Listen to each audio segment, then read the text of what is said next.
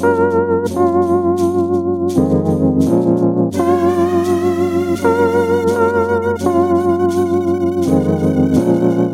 and welcome back to the Figcast Extra, episode 32. As always, joined by Sporting Panda on a momentous day for Football Index. A hugely momentous day. I'm coming in today in third gear. I usually offer you second gear. I'm going to give you third gear today, so a little bit of an increased performance. Obviously, I say fifth gear for kind of, operating my day-to-day life. I don't want to reveal my true brilliant self, on the airways and give away every trick of the trade. But no, third gear today. I'm excited. I want to hear your initial reaction to what we see in front of us. So for those of you who have been living under a rock for the last, 6 months, all the books were on their way. We got the bid side, so the buy side in just towards the middle of June, end of June-ish, something like that. Anyway, sell orders are here now. Offers, as the technical lingo goes. Fig, you're the man everyone wants to hear from. Can you believe that we're here? What? Tell me your initial thoughts. No. I mean, it's kind of what I said last. I don't know if you listened to the podcast with Lee. It's literally I just said big spreads. They're going to go down, and that's kind of what's happened. But I'm actually surprised at how low some of these have gone. And I think people have kind of anti-FOMO'd, so they've FOMO'd into the offers to free up funds at whatever cost for other players, if that makes sense. Well, that's the beauty of this system. You're going to get overshooting on both sides of the prices. So, if you're looking desperately to sell a player, your offers are going to go lower and lower and lower. It's potentially going to drive the price down because you may be desperate to get out of a Paul Pogba to buy a Jadon Sancho, the new signing. Someone else comes along and thinks, hang on a minute here, that's actually a really decent price on Paul Pogba. I'm then going to take Paul Pogba from him. And that balancing act and where they meet in the middle and that flexibility of a functioning order book system, it's going to breathe so much life into the platform. I can't tell you, for short-term pain potentially for some out there, and I do feel for you because, number one, I think it's important to take some time to get your head around the order book system. I don't think it's overly complicated, but that's all well and good for me to say, who've been using Betfair for 10, 15 years. But I think, take your time, get your head around it. There will be some adjustment periods because we really need to start thinking as a community about players' values now. And, I'd be more than willing to chat to you today about some of the drops and the decrease in prices. And I think a lot of them are fairly self-explanatory, but some of them are fairly brutal. So get your head around valuing, think about prices, all the stuff we've been saying. I think it brings it into huge focus now, but this is going to attract so many large traders and money into the platform. This platform was capped and it had a finite potential before we had an order book system. With what I've got today, I can promise the listeners out there that this is going to attract a huge interest from bigger traders, institutional investors, all the stuff that your podcast guests have been saying. I echo. Look at Dan Weston, who writes for Pinnacle, a tennis trader.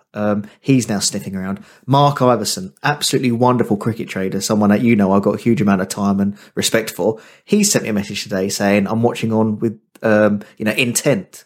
These people weren't going to join. I mean, when I went to the Champions League final, last story, then I've been waffling on here. I went to the Champions League final. I think you're the one that everyone wants to hear from.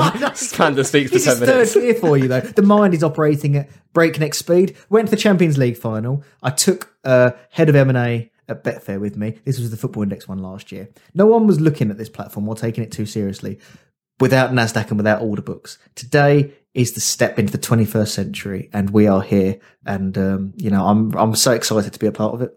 So am I. I mean, this is phenomenal. Is it what we're seeing how here, you expected, the look of it?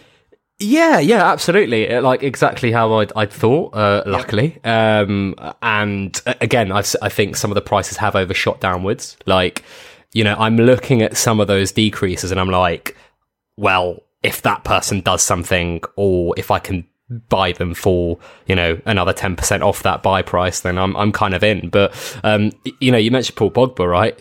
He's playing very soon in the Premier League, or Bruno Fernandes is also in that list. Marcus Rashford also on that list. Like, what does their price action do if they score a winner and get media and maybe a PB or the 5x in play dividends? Like, I think people need to start realizing that what you've got now is a very real market, and it's going to really display those prices with because I kept drilling home the thing about supply and demand being correlated to the spreads, right? And now, like, Paul Pogba's spread is it's 21p, right? That is 4% on a £5.30 player, right?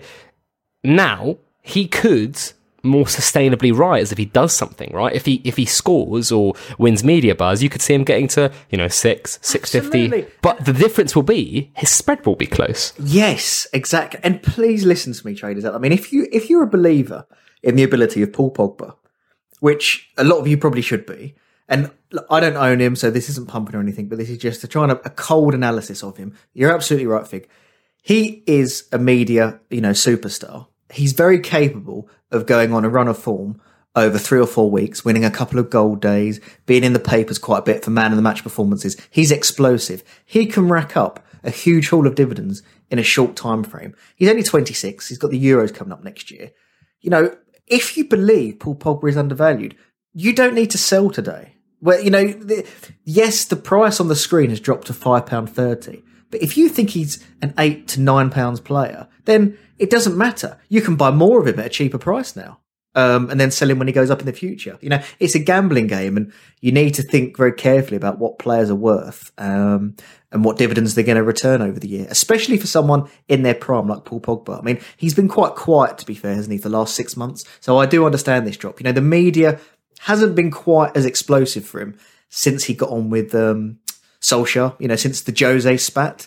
I would also say he won a couple of goal days in Christmas of that year when Ollie just took over. And I think he was on penalties. He's since lost penalties and free kicks to Bruno Fernandes, and he's playing a subtly deeper role. So PB, these are the pros and cons. This is the pluses and minuses you need to think about with all of your buyers. You don't need to be, perform rocket science and do a completely deep dive, but you just need to be, I think, mindful of some of the factors plus and for a player, because you're exactly right, Fig. Demand for a player is going to drive the price, and that's also going to drive the spread. Although I think the spread is naturally going to stay fairly tight on a lot of these players now. I mean, I'm looking at the drops, and already some of them have overshot for me, and I think there's quite a few bargains there. For sure.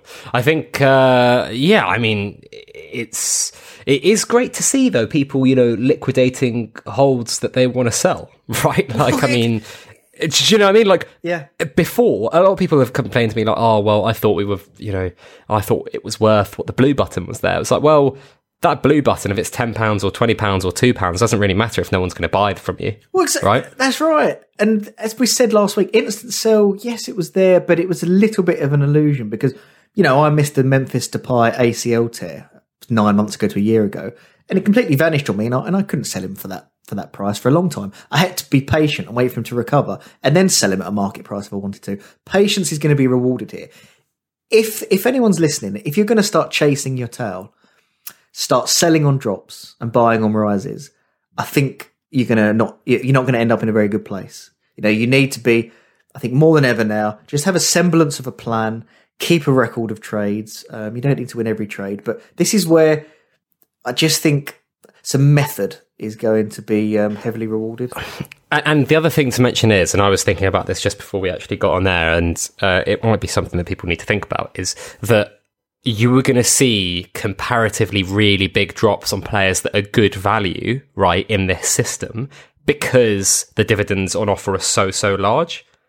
Yes. Like, do you know what I mean? Like, if I go look at the decrease list now, right, I'm scanning down, right, and I look at, Mason Greenwood, right? He's down 55p on paper, apparently. But that might not have happened if the dividends were a bit tighter and people weren't thinking about kind of like the immediacy of returns. Because you're looking at a player like him who's 17 or 18, however old he is, and a lot of people have really high hopes for him, think he might be, whatever. I'm not sure if we don't have a 100% dividend increase and we don't have five times in-play dividends, maybe people don't take on there, like a 5-6% hit on him, and they don't put it into holds that might be really good for the next 2 to 3 weeks. Is that because they want to chase the rewards? They're so glamorous. I think so. People are very confident about making back losses. They're more free and easy about selling. And that's what I'm saying. Yeah, like I think. okay. But on the flip side, what happens is if those really undervalued vets, like Mason Greenwood, like say he comes on for United first game of the season, he scores the winner. Like what price is he? Right? Yeah. Well, exactly. And it's very tough to say at the moment. We spoke about last week. I rambled a little bit, but I spoke about you have a primary headline or primary story, which is, I don't know, Sancho coming to United. And then the secondary story is the fallout of that. What does it do for Dortmund players? What does it do for Manchester United players? And I think this order book system will enable more fluid trading on these primary and secondary storylines. So, for example, if Sancho looks more likely to sign over the last 48 hours, which I think he does according to reports, then he's going to eat into Mason Greenwood's minutes. So potentially people are selling Greenwood on that news. So we're going to see the drops that I think instinctively should occur. I think they will happen with other players rising. I just think we're going to have a much more dynamic market. When I spoke about, breath being breath being breathed into it. That's a bad phrase, but you know what I mean? Like life has been injected into the platform, and I think it's becoming a very exciting trading platform. Your podcast on Sunday was quite interesting with the guy talking about, could you offer like a Smarkets or a Betfair do a tapered down commission rate for high volume traders? And that's something with this technology and this order book system in the long run, you may be able to do something like that. So encourage, high frequency scalping in between the prices. Not something that I do on Betfair myself, but some people do like to take a few ticks here and there. I'm more of a kind of volatile trader, I guess I'd call it. So I guess I'm quite used to these drops, and very exciting. It really is exciting. I mean, if you looked at Messi's kind of odds, right, to go to Man City or to stay, when that bit of news broke out that there was going to be this interview, like there were people looking at those odds were fluctuating so quickly. I was paying attention to them, and I was like, I know the market there's thin, but you're going to see more reaction like that, where not only falls going to be quicker, but rises are going to be faster as well. So if you're trading a tennis match or a cricket match out there, if you trade the opening gambits of a sporting event, the volatility on the Betfair prices isn't as extreme versus when you trade towards the end of an event. So if you imagine in a tennis match, if you're trading tennis points exchange at the start of a 5-set match, odds aren't going to change. The points aren't that important. But as the match progresses, right, Fig, let's say it's 2 sets all, 5 all in the 5th set, every point is so close to the finishing line, you're going to get hugely volatile swings in the odds.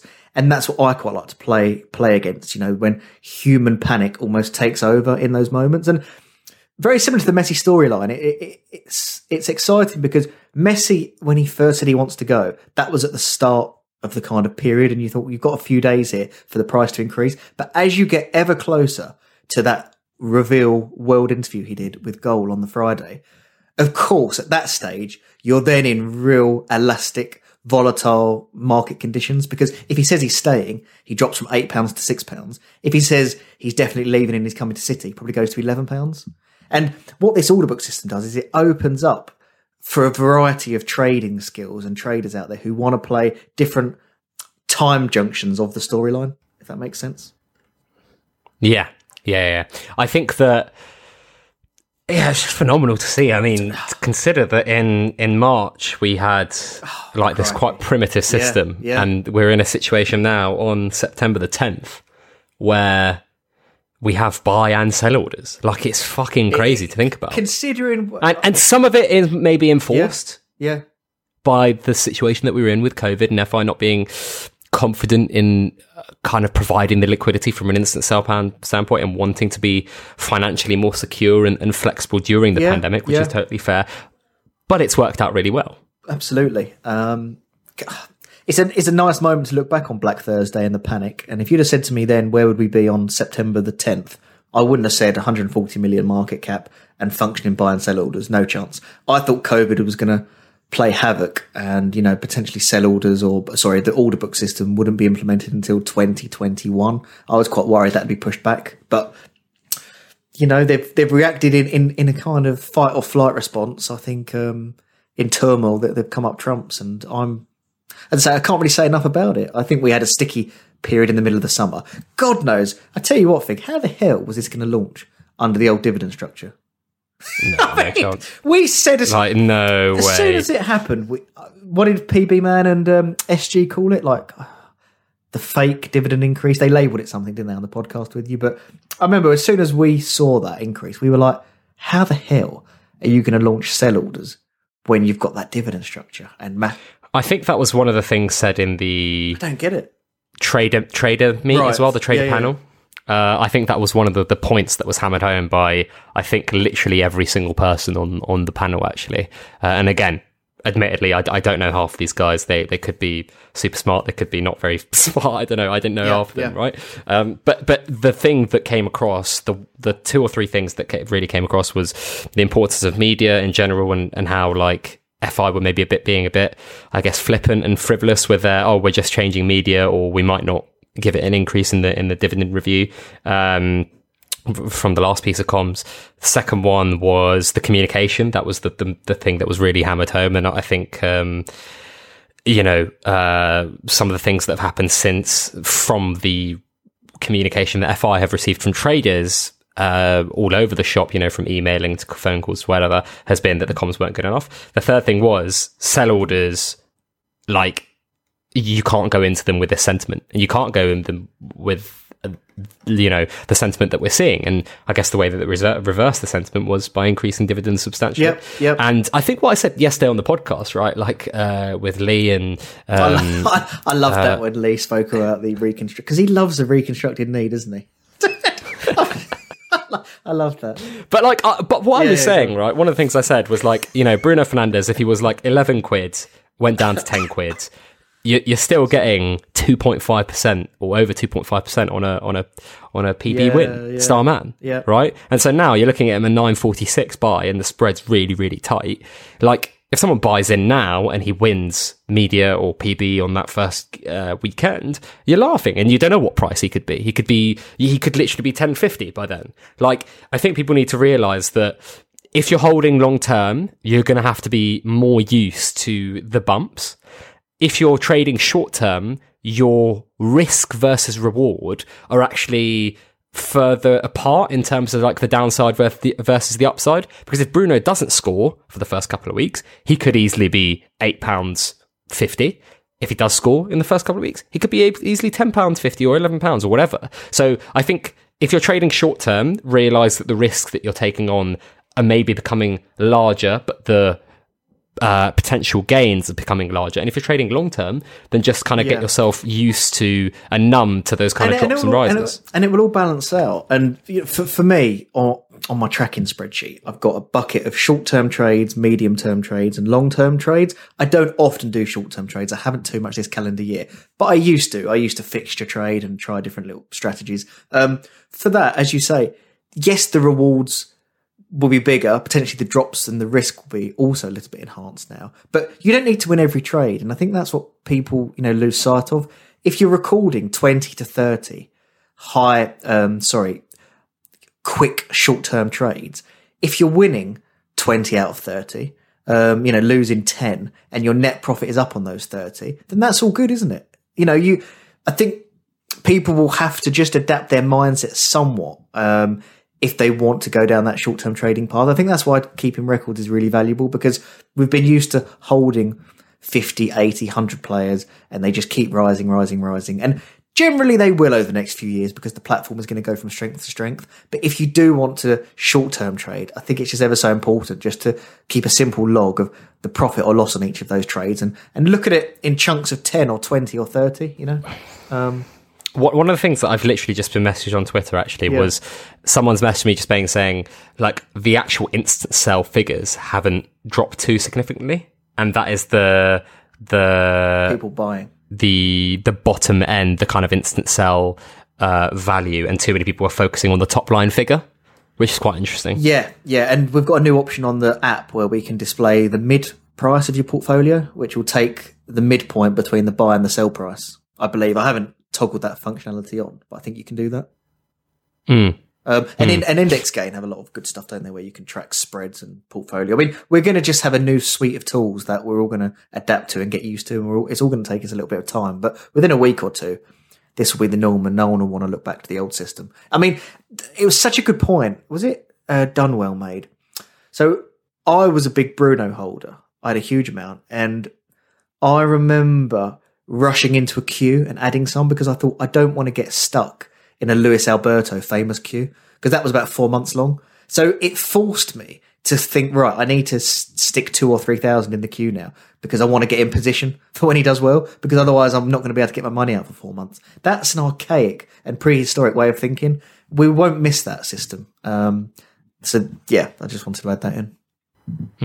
Have you done anything? No, I haven't. I was let me have a look at the. I haven't done anything. I'm only down about 6,000, which is very, very healthy considering the port size. I'm very pleased with that. But a lot of the players, I've been prepping for this day for a long time, as you know. So yeah, I haven't really got many. I haven't got a particularly diverse portfolio, and I feel like I was in the players that were going to have demand at this stage of the year. I didn't take too many gambles because of this order book system launching. So I haven't done anything yet. I'm just waiting for things to settle, and then I've got some cash. I've got a cash balance, and I'll probably. Well, I'll see how the next few days go, I think. Yeah. Have you done anything? I've put offers on 2 players. Right. And I've put in a fair few bids. Yep. Like very, very, very ambitious. Like I would be shocked if I get any of them. Yeah, but yeah. I was like, why not? Let's see. Now is the time, right? Yeah. The only thing I'm surprised at is in times of economic uncertainty, people flood to gold. You're the economics master. Is that right? I'm not. I'm not Football Index LL. No, you're not. No. My understanding is in recessions or times of economic uncertainty, people buy gold because it's a safe haven. Yes. And gold rises. Yeah. And I was expecting today people to flood towards my holds. That hasn't quite happened yet. I think I was a little bit bullish on the prices I thought my players were going to get to. Yeah. It's nuanced though, right? You know, Mbappe doesn't get COVID. Yeah, what price is he? Oh yeah, you know, Mbappe got COVID. You have a Sancho bid today. What price is he? Yeah, I don't think that's coming until next week now. Okay. But no, you mean though. You're exactly right. Mbappe was absolutely storming, wasn't he?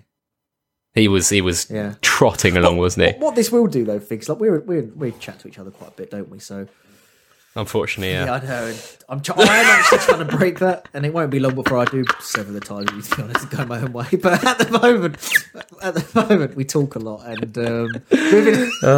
we've been talking about all the books for a while, and we probably are guilty to an extent of being very comfortable and anticipating this. And there probably are different sections of the community out there that are listening, and I just want to repeat what I said about the start. Like, there's no such thing as a silly question. We're all here to learn. And, on a serious note, it is very daunting for some. So patience, playing around with it, not doing anything too rash, not panicking. I know it's all fairly cliched advice, but I do mean it. I think it's really good advice. We probably have loads of questions. Yes. I haven't really checked them. But while you open them up, I'll plug a couple of things. So if you guys haven't checked out the Patreon, then do head over there, patreon.com/FI guide. Someone messaged me in there on the Discord today and was like, Fig, have you done anything?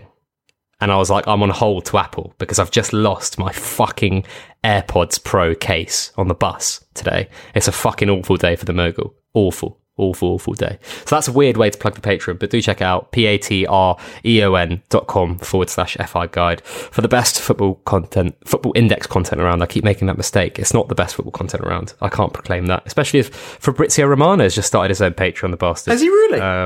Yeah. God. Yeah, he is.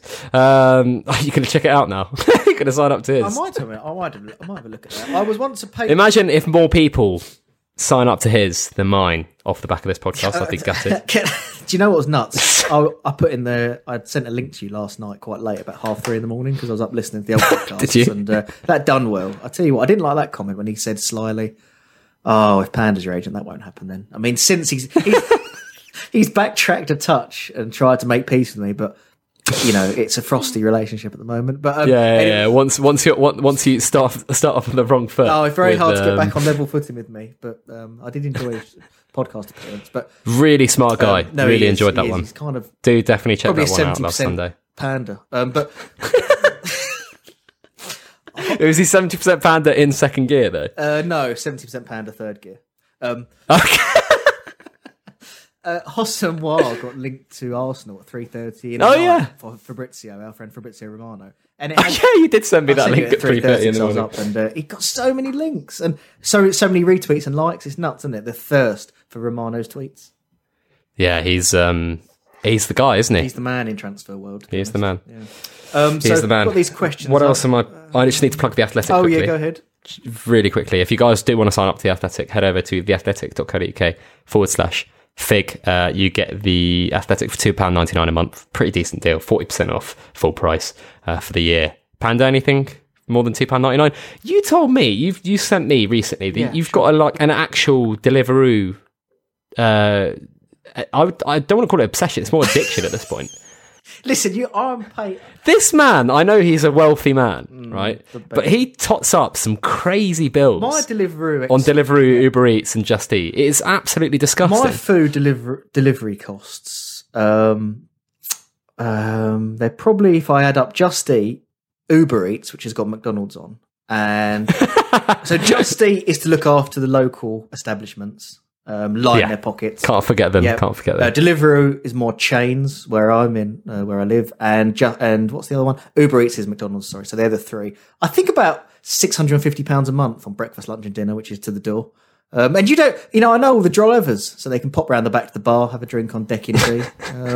But yeah, I do get a lot of delivery. Do you not ever eat with your family? No, I don't. No, because you run on a different. I run on a different. Clock. I have a different circadian rhythm. Do you know what circadian rhythm is, Fig? Is it? No, I don't. It's your don't. internal physiological body clock. So you know how your hormones and how we respond to light and sleep and melatonin levels. So my circadian rhythm is very different to my wife's and my child's. So sure. How do you get tested for your circadian rhythm? Is there like an actual? I think they can. Oh, have you? Is it just a gut feeling for you? It's a gut feeling. Yes, I know.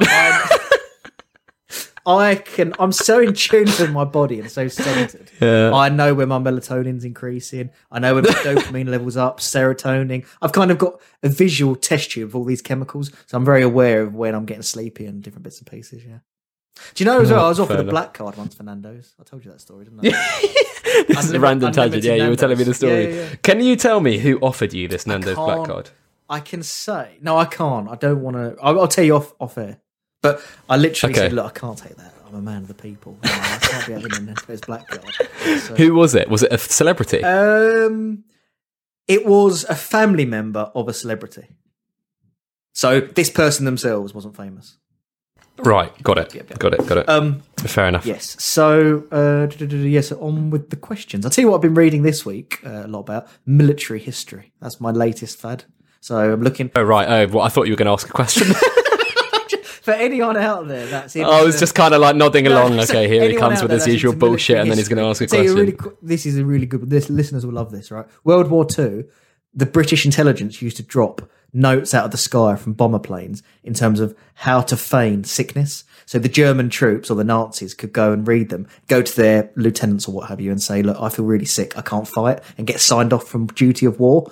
When the German heads found out about this, they were fuming and they said, "You're going to get back out there. You're not going to pretend to be sick." But you know what happened? They were sending actual sick people back out to fight as well. So in the end, the British had to fight lots of ill and sick and poorly soldiers. Very clever, genius ploy. So I've been doing quite a bit of reading on military research, and I'll be willing to discuss that with anyone that wants to. But anyway, on with the questions. Yeah, I mean, go on, you go first after your stupid random ramble. Military reading. Did you want me to be completely honest? I completely zoned out. I just stopped listening to you. This is why I need someone else to do this show with, because I'm giving you all this insight. And it's just literally. When you said military history, I was just like, no more. I'm not listening to this. There'll be a lot of comments on that. Trust me. Right. There'll be Chris Barker for you. I'll kick off on. Go on. Which football manager, past or present, do you think would be the best at FI and why? At FI or on FI? Would be the best at FI. So I guess at trading and buying players, scouting them. Arsene Wenger, 1996 to 2007, 8. Yeah. I was going to say that, to be fair. Behind the Patrick Vieiras, behind the Nick Anelkas, Emmanuel Petit, selling them at their peak value as well. Nick Anelka, Will trader was quite expensive though, wasn't he? It's about $7.5 million. He was quite expensive. But you had Henri, who he moulded from the left and brought centrally. I'd go Wenger as well, which is boring. So over to you. Over to me, Northern FI from the Discord. Who are the biggest Premier League risers and fallers after game week 1? Oh, I mean, obviously depends on performance. I was going to go for an out the box option, like a Man City defender, but they're not playing, are they? So game week 1 this weekend, I'll play with a straight bat, and I'll say if Trent bangs in a free kick or wins PB, Trent could be a big riser. Who else is there? Who are you going to name? Who am I going to name? I know that's a pretty boring one, but I was going to go for a Laporte or a Nathan Ake, but they're not playing. Yeah, I don't know. Could it be quite interesting? Spurs Everton as well. Could Doherty start? That's on quite a marauding right back. That's the Sunday as well, so that could drain a lot of the media as well if something happens in that game. Pepe potentially at Arsenal. Good performance. Could it be an Arsenal player? Yeah. Aouar at Arsenal. Yeah, he's got to come in the next 24 hours. But I mean, yeah, he's definitely not doing Leeds. That. No. But Leeds have got a very tough fixture. So I wonder, do you reckon Leeds' media will be at all appalled? I think Leeds could win more media than Manchester City. There's something about Leeds are a huge club. Bielsa is a real character. It's a story. If they play attractive football and start performing on the pitch, I think they could win media. Yeah, good question. Right, I'll ask this. Oh, I'm just doing it in order. Sorry, it's for me, this one. I'll ask the one Fig didn't ask last week, Football Index TW. Name your Mount Rushmore of wrestlers, top 4. I mean, I'll just try and do it quick. I say people get bored. People love the wrestling chat. I would go the excellence of execution, Bret the Hitman Hart, Stone Cold and The Rock for carrying that era, and for longevity, probably The Undertaker. So, I'll let you take one now. Greeky, excluding this Discord again, excluding the financial benefit to FI, what's the point of having commissions on bids? As bids are funding instant sell, there shouldn't be any commission. Does it not hinder trading? That's hurt my head, that question. What's the answer to that, Fig? What? Like, what's the answer? I don't know how to answer that.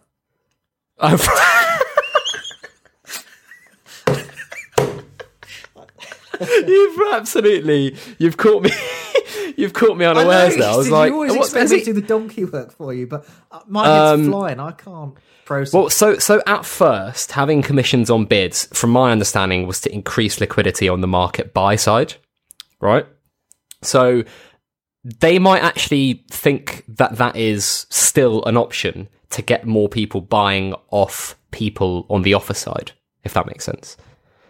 So for me, it's always been an encouragement when the spread gets close to buy off the offer side. Otherwise, because basically what you want ideally is you want equilibrium on either side. So you want to be roughly as many buyers and sellers, if you're FI, right? To keep the market quite thick and also price movements to be like healthy up and down, right? And obviously the more demand the player has, the more bids they're going to have, and the more buys they're going to have, and the less offers they're going to have, right? So if the equilibrium is the kind of midpoint, if that makes sense, and more demand equals more bids and less demand equals more sales, then if you don't have a commission, less people are going to be buying off the offers, if that makes sense. So they're going to be less buys from the market, which might actually tweak that kind of balance, if that makes sense. Yeah, makes sense to me. So there you go. There's some donkey work for you. There's some donkey work, thank you, because I'm too excitable this week. I'm like a young puppy. Frank the Tank for you here. What's the story, lads? Do you think we should start a GoFundMe for Adam Cole to get stem cell treatment and keep himself in tip-top condition? I was shocked to see he was 70. Is that a mistake? No, he's that kind of age, I think. Yeah, I think he's very sprightly. But he's very sprightly, healthy man. Yeah, a bit of a whippersnapper. So Frank, yeah, he's don't worry about anything like that, Frank. In great shape for his age, Adam Cole. Okay. Got a question here from Old Man FI from the Discord on Twitter. Play out what you think happens when the market opens. So we've kind of already seen that in the next 48 hours, in the next week, in the next month, this year, next year. Yeah, I did answer this question to somebody on Twitter today, and I think I said, firstly, it's going to be player dependent. So certain players will have fairly sizable drops, which we've seen within the first couple of hours. So that stage, I think, has been that stage is underway and that's going to plan. But on the whole, over the next 24 to 36 months, the general trend of the market is going to go up and up and up and up and up. And I'm extremely confident of that. So doesn't mean all players are going to rise, of course, because there are some bad bets and players get injured or lose form. But generally, things are going to trend upwards. Okay. Your turn? Yep, Legacy. Football Index Legacy. What on earth is Southgate up to here? Thoughts on this back eight, Fig? It's just disgusting. Yeah. Honestly, yeah. I honestly wanted to throw up in my mouth watching some of those games. Horrible viewing. Genuinely, to play a back five is bad enough, right? Well, okay, I can give you some leeway. Right. If you play a back three and you play your strongest three attackers and you play two capable ball-playing central midfielders, I'm going to use Arteta as an example, right? When you have a guy like Kieran Tierney at left wing-back, you have Danny Ceballos in the middle, and you have Pepe, Aubameyang, Saka up in the front three, whoever it may be, that gives you a lot of, firepower. But when you play a fucking back five with Kieran Trippier at left wing-back, and Declan Rice and Calvin Phillips, whoever the fuck else he played in the other game, Ward-Prowse in central midfield, what the hell do you expect Sterling, Kane and Sancho to do? And by the way, also think Kane was fucking abysmal in those two games. Sorry, I'm going off on one here. He looks so unfit. Every single summer he looks awful. so unfit. And I think this just continues the theory that he's in decline. He's in decline because physically he just can't keep up anymore. The final nail in the Pochettino coffin, in my opinion, and I follow Spurs fairly closely, a lot of the big clubs I do, was when he rushed Kane back for that Champions League final versus Liverpool. I thought it was cowardice management because he'd been out a long time. History tells you when Kane comes back from a long injury, he's sluggish, he doesn't do enough, he doesn't occupy the defenders, the dynamic nature of his game isn't there. And I think he is in the decline, and we've looked previously at some stats around final third pressures, him winning the ball back, which have been dropping. And I think we've got a big problem here with Harry Kane. His finishing is never in question. He's a supreme finisher. No, he hits the ball so well. It's just... I think I told you this story before from when he took his penalty. Oh, yeah, I'm not going to go down that path again. But he is a big problem as a number 9, I think, and he looked woeful, and it was disappointing to see. And I think Southgate deserves credit for stabilising England. Do you remember when we were in disarray with Hodgson and the coaches before that? And when Southgate come in, I think he did a really good job in terms of PR overhaul. We had Harry Maguire. And do you know what I liken it to? Dinosaur. And we had a feel-good factor about us at the last championship. And because the expectations were low. Correct. He took advantage of that. Right. But when you've got a better group of players, expectation has risen. You're not playing with house money anymore. You're expected to have a decent-ish brand of football. I think you're going to be found wanting. And he does deserve this next tournament coming up, but I don't expect a lot from Southgate and this England mob. And we need someone in that. I liken it to do you remember when Chris Hughton was doing really well for Newcastle? Yeah, that's fair. And he was doing well, but at that time the Newcastle board said, we're going to bring in Alan Pardew to take up the next level. Yeah. And they actually went on and kicked on, and with Demba Ba and Pape Cisse, they nearly got into the top 4 that season. And I feel like, okay, that was not the best comparison, but I do feel like there needs to be that next guy to come in and really push them on. I'm a big fan of that, like laying the foundation with the coach and turning the kind of articulated lorry around, getting it under control. It's kind of what Chelsea would always do with Gus Hiddink. Do you remember? Yeah, Gus Hiddink. He's coming on 2 different stints where he comes in, shores the boat up, and he's like, go on, off you go next. It's a really difficult thing to do, though, because I look over in Italy and Juventus, who under Allegri, I thought were quite unfortunate to not progress in the Champions League a couple of times and were dominating. And sometimes you change for the sake of change, and you're not, and you force it a little bit too much, which I think they have with their recruitment. And obviously they've taken a step back. But generally, I do think Southgate is the stabiliser. We need someone to take us on to the next level now. But look, he deserves the next tournament, so we shall see. But yeah, very negative last weekend. Anyway. Yeah, I was shocked. Disgusted, actually. Disgusted. Isle of Man guy in the Discord asked for your Super Bowl winners this season. Oh, I'm finding it very hard to not pick the chalk. What I mean by that, gambling term for favourites. So the Kansas City Chiefs, I think, will represent the AFC. In the NFC, probably the Saints. Someone asked last week about the Tampa Bay Buccaneers, and Tom Brady's gone there. What I would say about that is I'd link that to Peyton Manning going to the Broncos a about 6 or 7 years ago. It took them 3 years with him to win a Super Bowl. I think it takes some time to learn the playbook and kind of embed yourself amongst the team. So I don't think it'll be the Bucs. So I'll go for Saints and Chiefs Super Bowl. Cool. Can I ask another quick one? Because this was honestly, it might be sensitive to you, but it honestly made me laugh a lot. Right. FI Run Fat Boy Run Panda. Yeah. Mrs. Panda has had an affair. What? Mrs. Panda has had Why an is it affair. going down this Would you path? rather find out through Fabrizio Romano tweet saying "Here we go," or watching her on Sky Sports News deadline day in the back of Harry Redknapp's Range Rover? Well, number one, I'm not one of these guys that hides in the wardrobe and watches his wife having affairs. There is that type of person out there in the material world, and I'm afraid there might be some in the community. Nothing wrong with it. It's not for me. So I wouldn't want to see her in the back of Harry Redknapp's Range Rover. So I would go for finding out through Fabrizio Romano. At 3:30 a.m. Yeah, exactly. What? I can see it by Twitter. Here we go. I can just literally favourite the tweet, like it, accept my marriage is over. And move on with my life. God. I don't need to see it visually. Think this is from Football Index Legacy. When's the top 200 going to be abolished? Well, I wonder if they change it to a top 100 now after the footy news that we had. And then I wonder actually if that one becomes a drop down to top 100 whole index or whatever, and the other one becomes like certain categories. Yeah. I think ASP did a good tweet. I tell you what, very, very good tweet. Panda approved. Yeah, I really like that idea. I've got loads of ideas around how we can add gloss and cosmetic touches to the platform to make it more usable. But at the moment, we're still in building the engine and the foundations of the platform. But yeah, he put out, be nice to filter filter the player list by country, by under 21s, have different, what are they called, markers to segregate different groups. And, Lee B spoke on your podcast around, he would like his portfolio to be filtered and have different folders. So you can have long-term holds and kind of drag them and drop them in this folder. And of course we can add all that over the next year or two.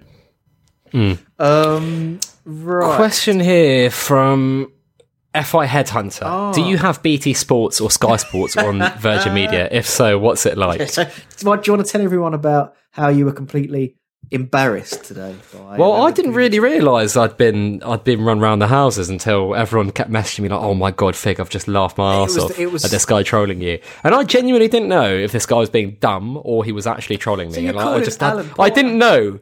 I didn't know until everyone started messaging me laughing, and I was like, "Why is everyone laughing at this?" I just didn't get it. Yeah, I was very innocently. You're so naive. Stunk here, wasn't I? You need to open your eyes a bit more. Although you did catch out someone creating multiple accounts and coming at you yesterday.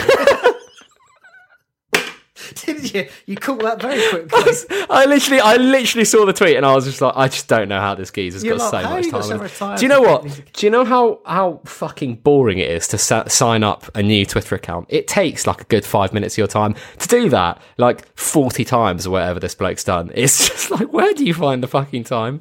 And then verify it on your email, set up a new email account.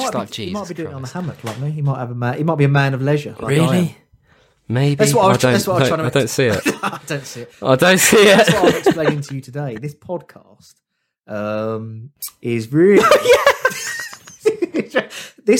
People won't believe this, but it's kind of true. This podcast is the only thing in my diary every week. My whole week is structured around this podcast because you can't count tennis, squash, golf, hammock, reading military history, can you? So this is really the only thing I'm accountable for.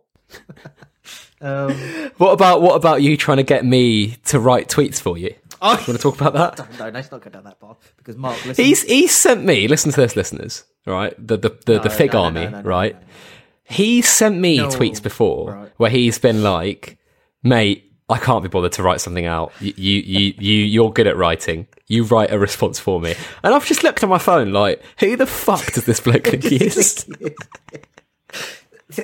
Yeah, I don't really have any comebacks. Oh my word! But moving on somewhat, FBI trader asks you, friend of the show, I guess you'd call him. He's done an extra cast. Yes. How many players would you consider to be over diversified on FI? Quite a good question. And how much does maximising fun over profit come into it? So this is obviously really, really, really subjective. So take my answer with a bit of salt. But for me, I personally gain more. I know this is going to sound like I'm a robot. I gain more joy from making money by being right, quote unquote, right with my bets on FI than I do just simply watching a player that I own. If that makes sense. Yeah, that makes. Does that make sense? It does make sense to me. I say if that makes sense quite a lot, don't I? You do. I mean, I think maximising fun over profit, to me, they're one and the same. You know, I don't have lots of fun if I'm not, you know, if I'm losing loads of money, I don't think it's that fun.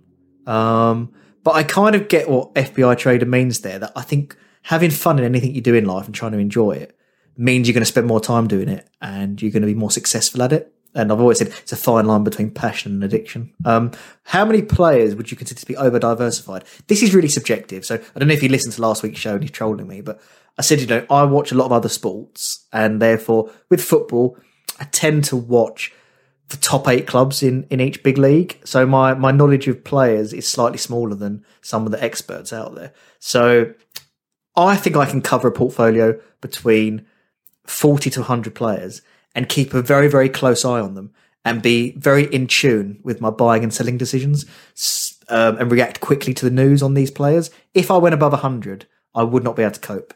And so for me personally, over 50 is in the danger zone. Over 100, I'm too over diversified. Yeah.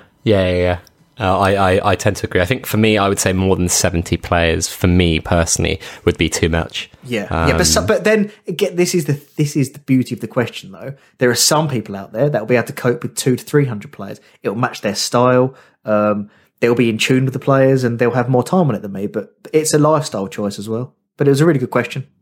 Yeah, over to you, Joe Felix. If you were Daddy Cole, what would your next priority, now that order books have finally been implemented, be? That's a good question. Can I lead you into a topic here? I think... Slightly, sure. See how you get on with it. The next thing for me, and I think it's so exciting, is picking out youth players. So we've discussed this. I've heard a few of your guests say the same. When I used to play Pro Evo or LMA Manager or FIFA, I used to love getting a club in the lower divisions and bringing in, like, scouting youth players and trying to improve the team that way. Same thing on Football Index. You know me. I know a few youngsters, and like IPOs is where I'm going with this. I think that's the next exciting piece that we need to put into the puzzle. We've got some news about that today, haven't we? Do you think that is apparently a fair we answer? do? Yeah. I think that's fair. For me personally, I'd like media to be sussed out. Oh, sugar, you've done me. Yeah, you're right. Yeah. Sorry, I have done. You've done me there. Usual. You're correct. But on the topic of IPOs, FI Headhunt has a question. What do you think of the new IPO process? And I did get him to tweet us this actually, because he messaged me with the screenshot, which is on the app. Yeah. And then he's not sent the screenshot in the original tweet. So then I've just gone screenshot ? And he's very kindly obliged to send it. So this is what they've said.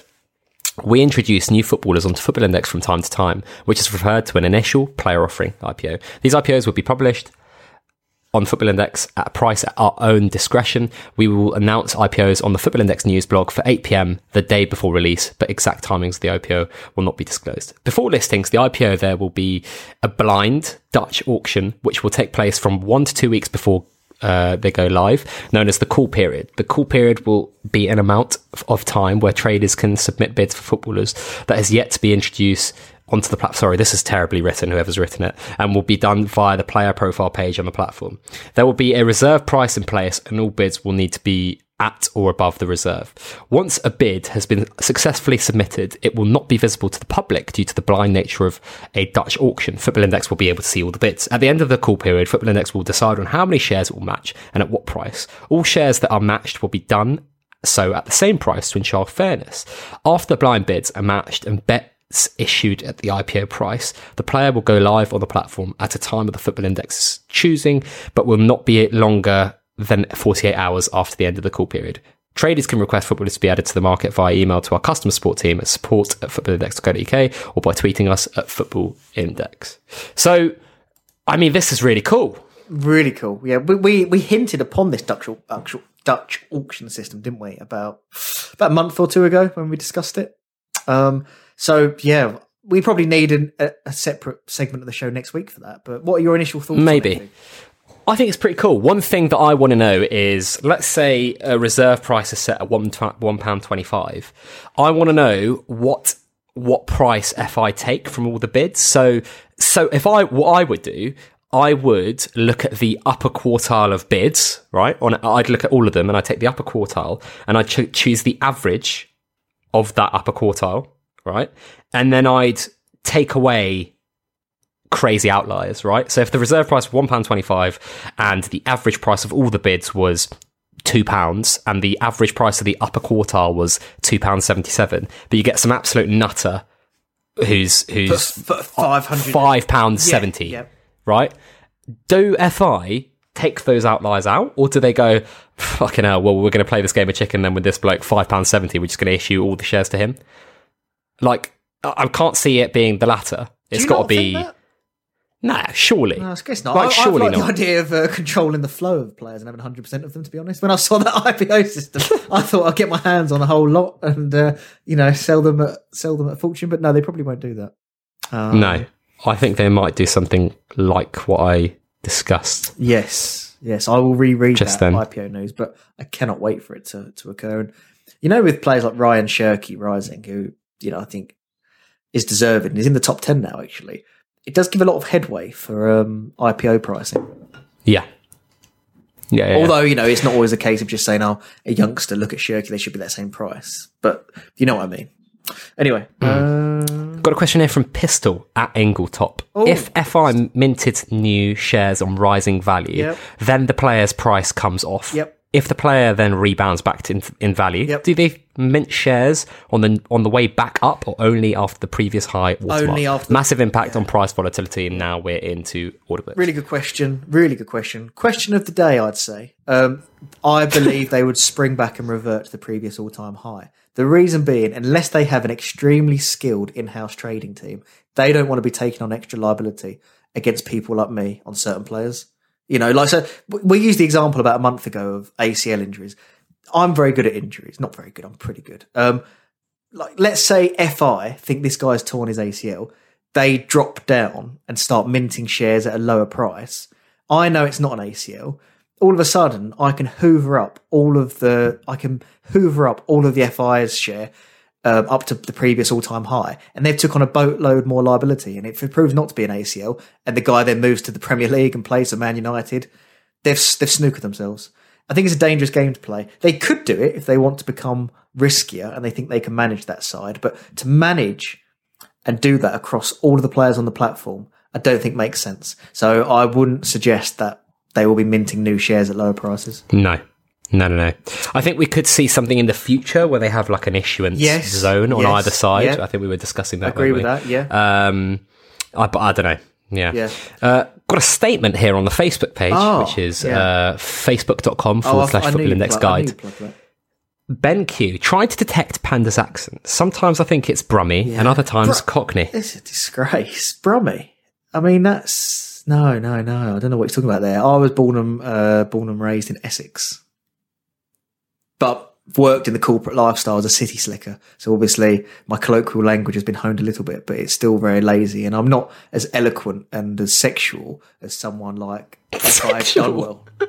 He talks like a You mean sensual, not sexual, I meant sexual. No, I mean, some women would like that voice. Very delicate, soft tones. Nice and smart crisp. guy. Yeah. He was very well prepared as well. The most prepared I've seen a trader. Unlike this shit. Hang on, who was more prepared, Dunwell or Lee B?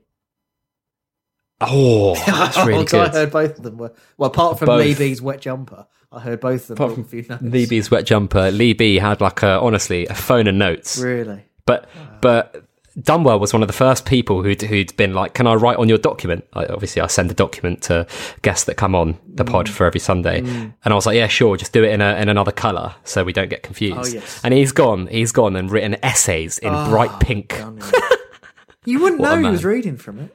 No, you wouldn't. Well, I mean, he wasn't. The thing is, he wasn't reading for it. They were like little bullet points just to prompt him every now and then. Oh, like cue cards. Kind of. Think about how good this podcast would be if it was, structured and we had If notes. I brought notes, let me tell you another story. I used to be a hell of a public speaker. I got to the final of the Baron Burns public speaking competition, a national schools event. I was majestic back in the day. Sadly, I've lost touch with that since I literally slob around most of the day, but there you go. But you're that right. is such a weird pastime, isn't it? Maybe we should prepare better and bring notes. Maybe we should. Let's see. Maybe you do a poll. Yeah, do people want me more prepared? Rob C says here, you offer David Warner's cricketing talent, but the quid pro quo is you also end up with his personality. Deal or no deal? No deal. No deal. I wouldn't want Warner's personality. He's like... I don't know, quite a spiteful, aggressive, talented Aussie batsman, although he's calmed down a bit recently. But, he's quite intense on the pitch and gets a bit of a reputation for being a bit of a bully boy. So I wouldn't like that trait, no. Christopher Hall, again from the Facebook page here. What are your thoughts on the new Footy 100? It's another interesting revelation. Brilliant. I think I've wanted it to make sense for so long now, the footy number. And... it's just another small win and it makes a lot of sense, and I think we can have a footy 250, a footy 500. It could link to ETFs. The exchange traded funds part that he spoke about made a bit of sense as well. I was thinking how I'd love to just buy an ETF in Salzburg or Sporting Lisbon or Ajax. They'd probably be really expensive, but there are many ways you can go with it. But no, the footy 100, exceptional. It's Tony Stark for you here. Which team in each league are you looking forward to watching the most this season? I'm going to go against the grain and not do the really obvious ones, right? Yeah. As in, I'm not going to choose like Dortmund or Munich. No. Quite like Gladbach in the Bundesliga. Marco Rose? Yes, I rate him very highly. Yeah. Big fan. Yeah. In the Premier League, there's only one, isn't there? Mikel Arteta. Oh, you said you weren't going to play this with a straight bat. What about Leeds? Bielsa? Nah, I just think I don't know how well they'll do. We'll see. Who else in the Prem? I am quite interested to see how this Chelsea side goes out. I know that straight off the bat, but there has been so much change there. I'm very interested to see how that works. And I'm actually not that bullish on them. If I can stick my neck out on the line. Very tricky one. Because you are, aren't you? No, I'm not. I think you're more bullish than me, though. I don't think so. I think they're the third or fourth best team in the country, so I don't think that's being particularly bullish. I think their squad is going to cope with the demands of the fixtures exceptionally well, which gives them a bit of an edge on the other clubs. But I still think their first 11's lacking, and I don't think Thiago Silva is anywhere near guaranteed to step into the Premier League at this age and cope. Although I do love him. Did you see that our friend Tamori might be joining? Yeah, that was your mate out in Everton. That's right. As a Panda poser, I'm a big fan of Mason Holgate, and I done a Panda poser once. Why is there a difference in price between Holgate and Tamori? Because I think Holgate should be more expensive, and it'd be very interesting if they go there. If Holgate keeps him on the bench. Maybe we're going to have to follow Everton. Everton. We should do. Do you know what we should do? Everton. We should do a hot mic on the Everton game. If Tamori and Holgate start. If they start, we will definitely do a focus on Holgate and Tamori and do like a player focus. Everton's one of the clubs I've got a bit of a soft spot for, by the way. Yeah. I've always liked them. Do you think James coming in is going to make them play 4-2-3-1 now? Surely he can't play in a 4-4-2. Yeah. We spoke about this, didn't we? Like, I call them trequartistas, like three-quarter players. Like Totti, Del Piero, Ozil, that play on the half turn. James, you would think would have to do that, and I trust Ancelotti to actually get the best out of him because I think he's a good offensive coach. So I guess he will play in the number 10. Yeah, and then I guess that probably is the way they'll go. I think Everton could have a good season. Interesting. I think he'll do quite well, James. I don't own him, and I don't think I will. I think he'll do quite well at Everton. I think he could have a lot of bite. He's someone that could rocket in the first half an hour. If he steps up a couple of set pieces, his game will translate quite well to like glitzy and glamour, on like Premier League screens. I tell you who I want to watch in France to answer Tony Stark's question. Rennes. Is that Rennes how you pronounce that? I have fallen in love with Camavinga. Oh, really? Yeah, and this isn't FI related because I don't want to be hypocritical. I think the Camavingas, the Jude Bellinghams, the Kimmich. I'd like to see a little bit more attacking output to their games before I literally throw a lot of money in, because you know me, I'm like a nerve synapse. I don't buy small. I'll go big or not at all. And so, but Camavinga, I watched his half an hour when he come on for France. Oh, Fig. What, have you seen him play? Yeah, he's a good absolutely player. Unbelievable. Yeah, he's really I had no good. idea. He's just so mature. His for his age, elegance on the ball, his balance, his use of it. It's really, really good. Right. So, one last question each, potentially? Yeah, potentially. Oh, a few more. I'm not in a rush. Oh, wow. What's the time? Fucking hell. Yeah, I didn't realise we'd been going for this long. What else have we got? We didn't really answer that completely. What about Italy and Spain? Oh, sorry. Yeah, okay. I want to watch Sevilla in Spain. I want to watch a certain Japanese footballer, and Lopetegui. I like him. But wait, isn't Kubo at Villarreal? Oh, shit, yeah. I was just going to say. No, I'm keeping that in. I was literally just going to say Villarreal. I was going to say Villarreal. Yeah, but Unai Emery is a fucking monster, and I don't know if I could watch him. No, I can't watch Villarreal. That's why I was blocking it out. No, scrap that. I'll stick to Sevilla. I'll watch my mate Joan Jordan. Or Jordan. If it's in Spanish, you don't pronounce the J. As you'll know, if you're meant to be this Spanish linguist, embarrassing me with the Catalan last week. I don't speak fluent Catalan. I'm pretty damn good at Spanish. And like jamon. You don't say jamon like you were telling me the other day. Jamon, Lee.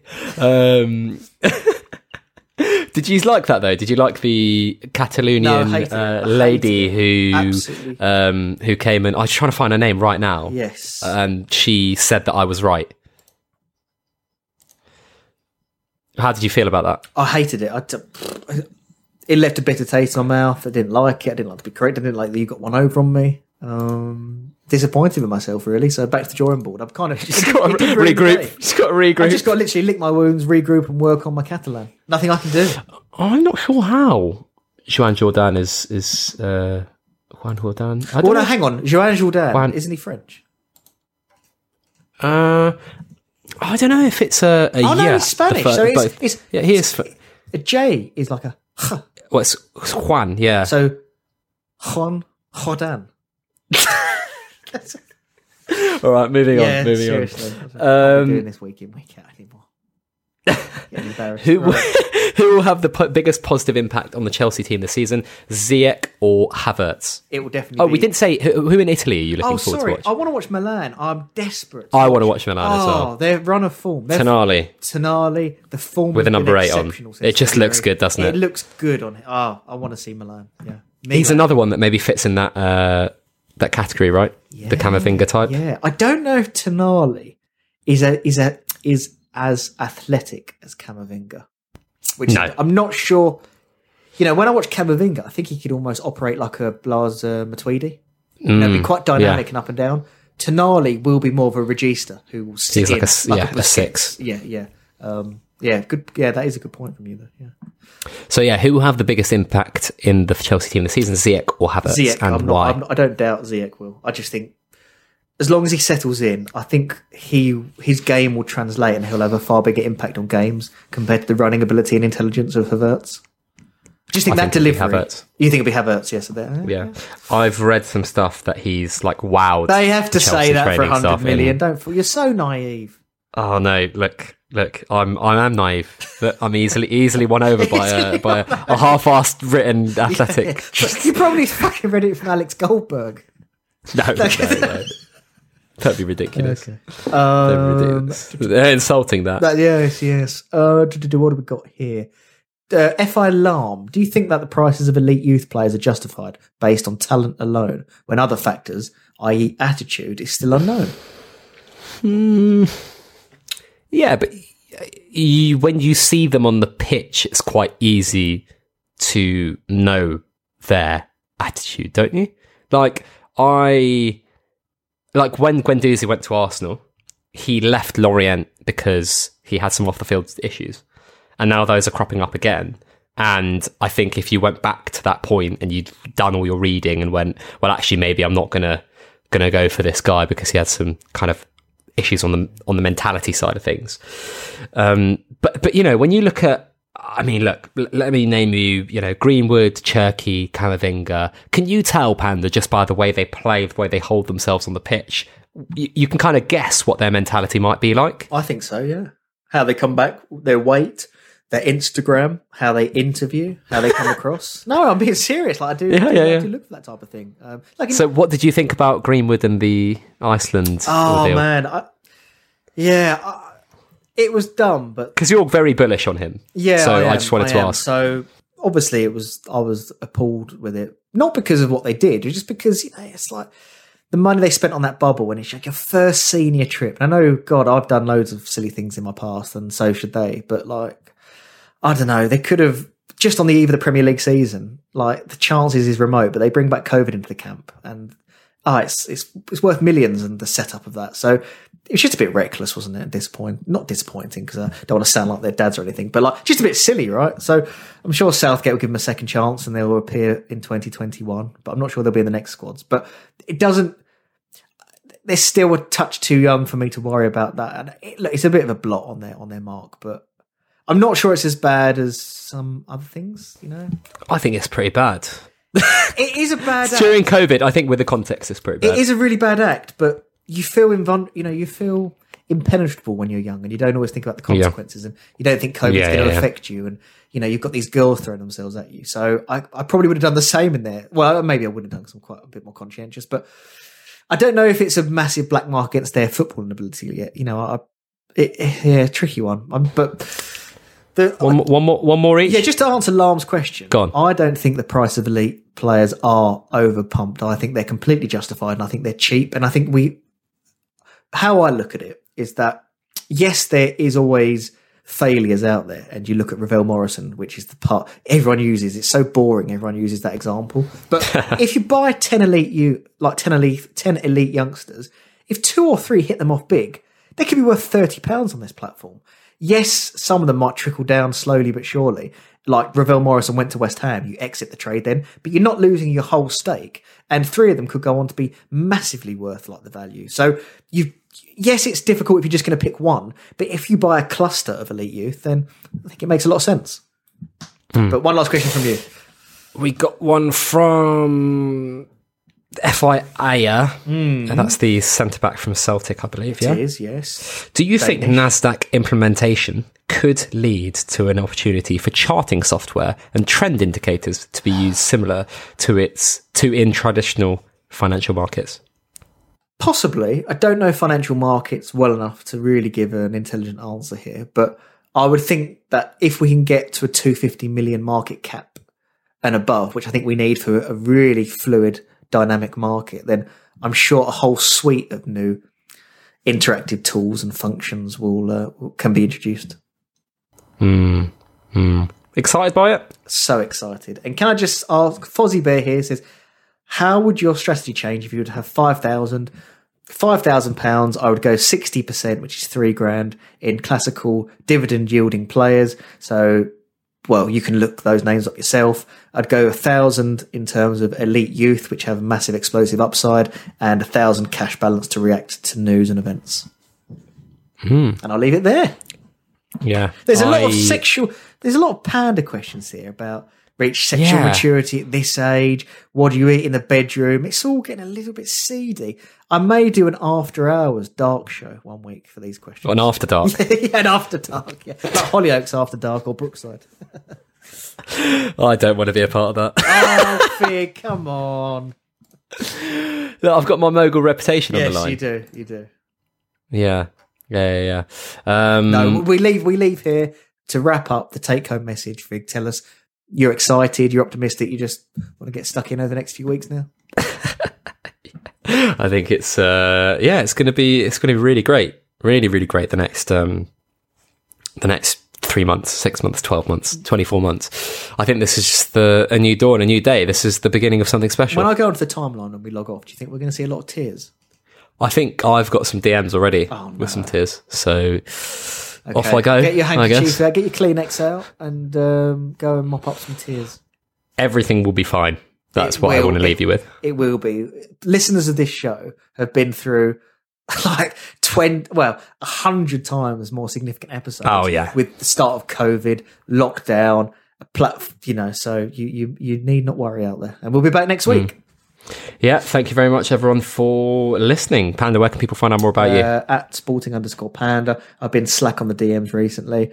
Maybe next week I'll be a bit better, but don't hold your breath, listeners. You can find me at FI Guide. Thank you very much, everyone, for listening. Leave us a review on iTunes, helps us out. And thank you very much, everyone, for listening. Football Index is a gambling platform. Remember, only bet what you can afford to lose. And stop when the fun stops. Have a great day. Thank you for listening. Thank you.